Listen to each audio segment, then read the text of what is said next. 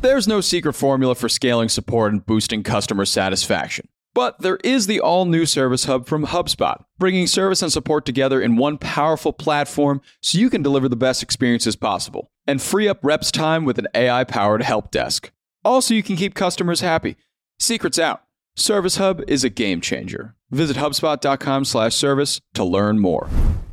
What's up, everyone? It's Friday, February 24th. I'm Zachary Crockett here with Mark Dent, and you are listening to The Hustle Daily Show.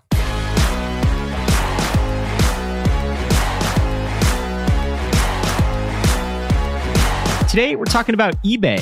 The website's been around for nearly 30 years. It was the darling of the 1990s internet, and in the past few years, it's really made a push to be relevant again. For a while, that renaissance was working, but now the company has hit some choppy waters. Mark's going to fill us in on what's going on. But before that, let's take a look at what else is going on in the world of business and tech. NPR is going to cut 10% of its workforce amid a slump in ad revenue.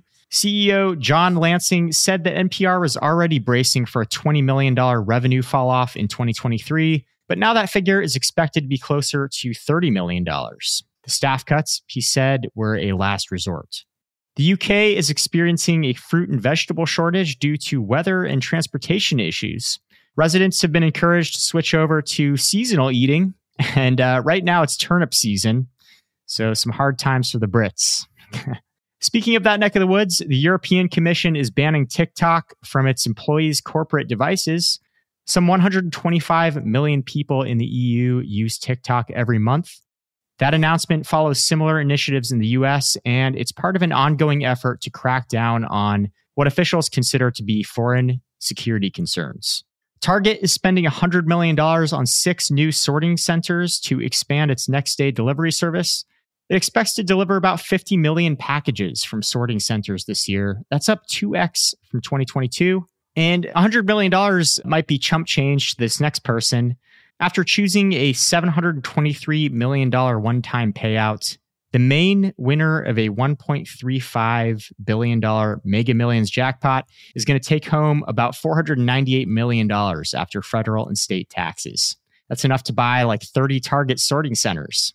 And lastly, sales of non-alcoholic beverages in the U.S. hit $395 million in 2022, according to Nielsen. That's a 20% increase year over year. All right, Mark, we're talking eBay today. eBay was my favorite website when I was 12. I would go on there like every weekend to lust over baseball cards. And I think it was my first exposure to a national online marketplace. Yeah. This company was really the pinnacle of the 90s internet boom, right? Yeah, it was my first online purchase as well, I believe. Although CD Now at roughly the same time might have actually been the first. But basketball card back in like the year 2000 for me. And yeah, it was like Amazon was selling books at the time. CD Now, before Amazon bought it, was selling CDs. Mm-hmm. And eBay had everything. So they were in some ways ahead of the curve. And the interesting thing is that, yes, that was 20 plus years ago, and eBay is hardly at the front of most people's minds. And yet it's surprisingly powerful and vastly bigger than it was back in what many would consider its heyday. Yeah, I mean, you could still go on there today, and it's really kind of a niche paradise for collectors. You can search for like a troll doll from the 1970s, and you'll just find like thousands of dolls for sale in this very niche category across many, many different categories. Right. And as of a couple of years ago, this is a stat from 2020, there was 1.5 billion listings on eBay. Wow.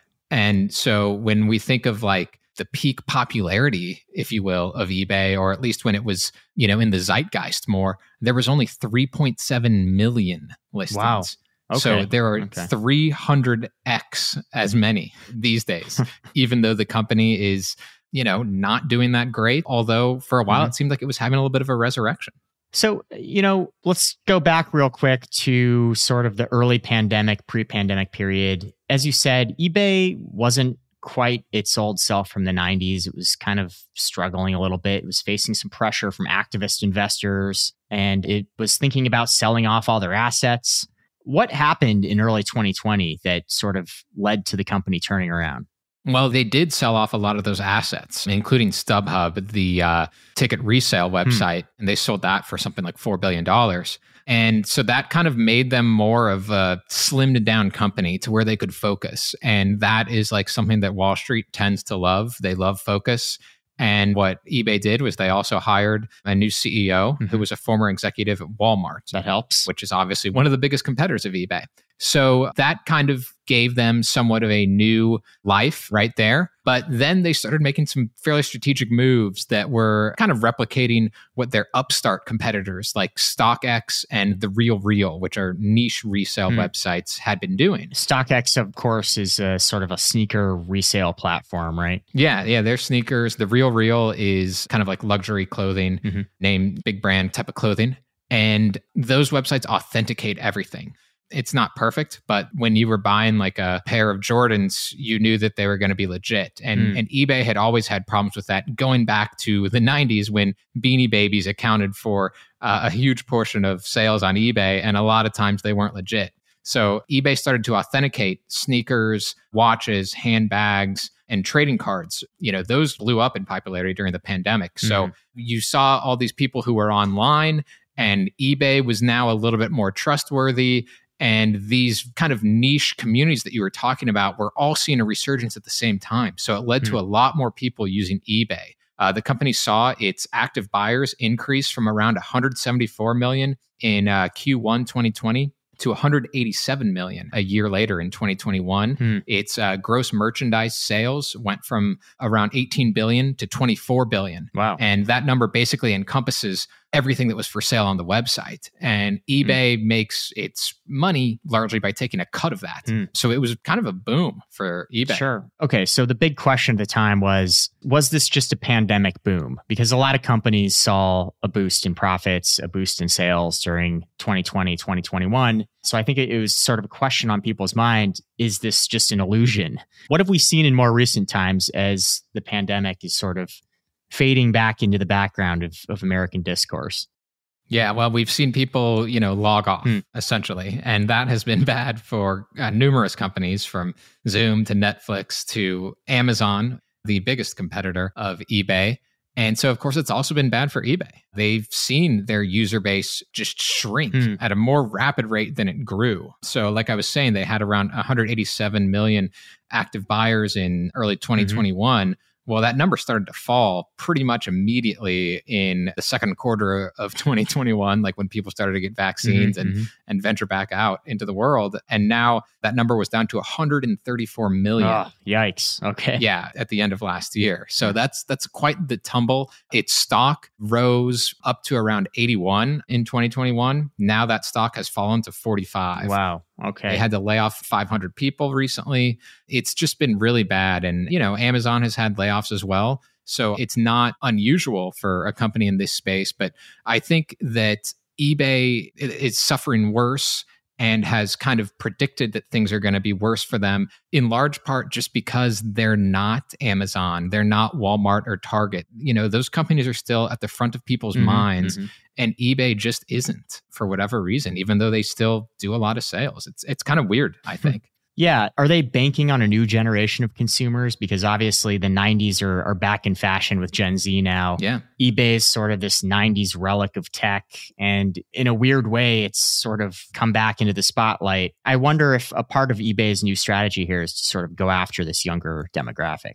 I think that's part of it, because they have been using, influencers on TikTok, like everybody does, to try and communicate with a younger audience. And I think at least the story that they're trying to show, and, they just released these pretty negative results that we've been discussing just earlier this week, but they've tried to kind of spin it by highlighting that we are going to be like the big company for sustainability. Oh, interesting. And ESG and all those buzzwords, which do appeal, of course, to a younger audience as well. And that's because eBay, unlike Amazon, unlike Target, unlike Walmart, the primary merchandise that they are selling is resale. And it's something that is essentially a hand-me-down or whatever it might be, whether it's clothing, whether it's a handbag, etc. And so they're touting that as like being, a little bit better for the environment and things of that nature. Interesting. So they're trying to say that we are the number one player in the re-commerce space. Okay. And so that might appeal to this younger generation. Interesting. Sort of the antidote to the fast fashion, the Sheins of the world that are rising up. Yeah, right. Yeah. Instead of just the stuff that lasts for 6 months, you're going to buy something that somebody's already worn for 6 years and it will hopefully last for another 6 years. Right. That's an interesting play for sure. The other interesting thing I found about this is just sort of how much they banked on this authentication model for their new business model. It seems like almost an insurmountable challenge. I mean, you see the same thing with like fake reviews on the internet, just sort of lending credibility and authenticity to this vast digital space on the internet that seems impossible to rein in. I was digging into sneaker culture a little bit this week and just saw a lot of sort of sneakerhead people in the shoe community complaining about eBay's authentication model. And I guess there were these videos that had come out showing employees in the factories sort of validating some of this stuff. And they spend like literally like 20 seconds looking at the box or the shoe and making a decision if it's legitimate or not. And just, they sort of have to, right? Because the sheer volume of stuff that's passing through their hands, they can't put it under a magnifying glass each time and give it, 30 minutes of examination on each item. But I do wonder, how stringent those authentication processes are. Yeah. And what it's really doing to minimize fears about buying fake goods online. As I said earlier, there are 1.5 billion listings or whatever on the website. Yeah. And granted, not all of those are authenticated because they're not expensive enough that they'd have to go through that process. But, some of those other, like the RealReal and StockX, I mean, they have to do those same things. Mm-hmm. And I know customers have not always been happy there. So I almost feel like if one of them, if eBay somehow becomes like really, really good at authentication, it would certainly give it this tremendous advantage. Right. The question is like, how do you do that? It is just something that seems unscalable. Yeah. I mean, even StockX was sued by Nike because Nike went on the platform and found a bunch of inauthentic shoes being resold, branded as original Nikes. I'll say this, the last thing I bought on eBay was a Calvin Klein windbreaker, and that baby's authentic as far as I know. All right, duly noted. Well, if Mark Dent can find an authentic Calvin Klein windbreaker, there's got to be some more of them out there.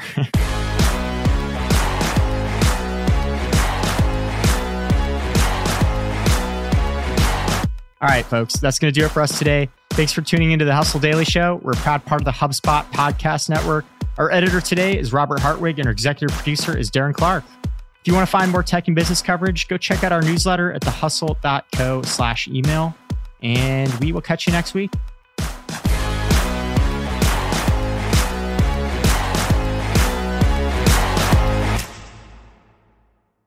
Hey everybody, I got a great podcast to tell you about. It's called Truth, Lies, and Work, and it's brought to you by the HubSpot Podcast Network, the audio destination for business professionals.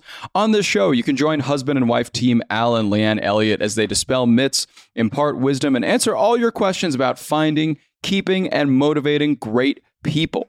They actually just did an episode with John Smith, who is the manager and agent of famous Argentinian soccer player Diego Maradona. He talks about in this episode how he was able to manage the global superstar, athlete, celebrity that Maradona is and was. It's a great listen. You better get out there and check it out. And you can listen to Truth, Lies, and Work wherever you get your podcasts.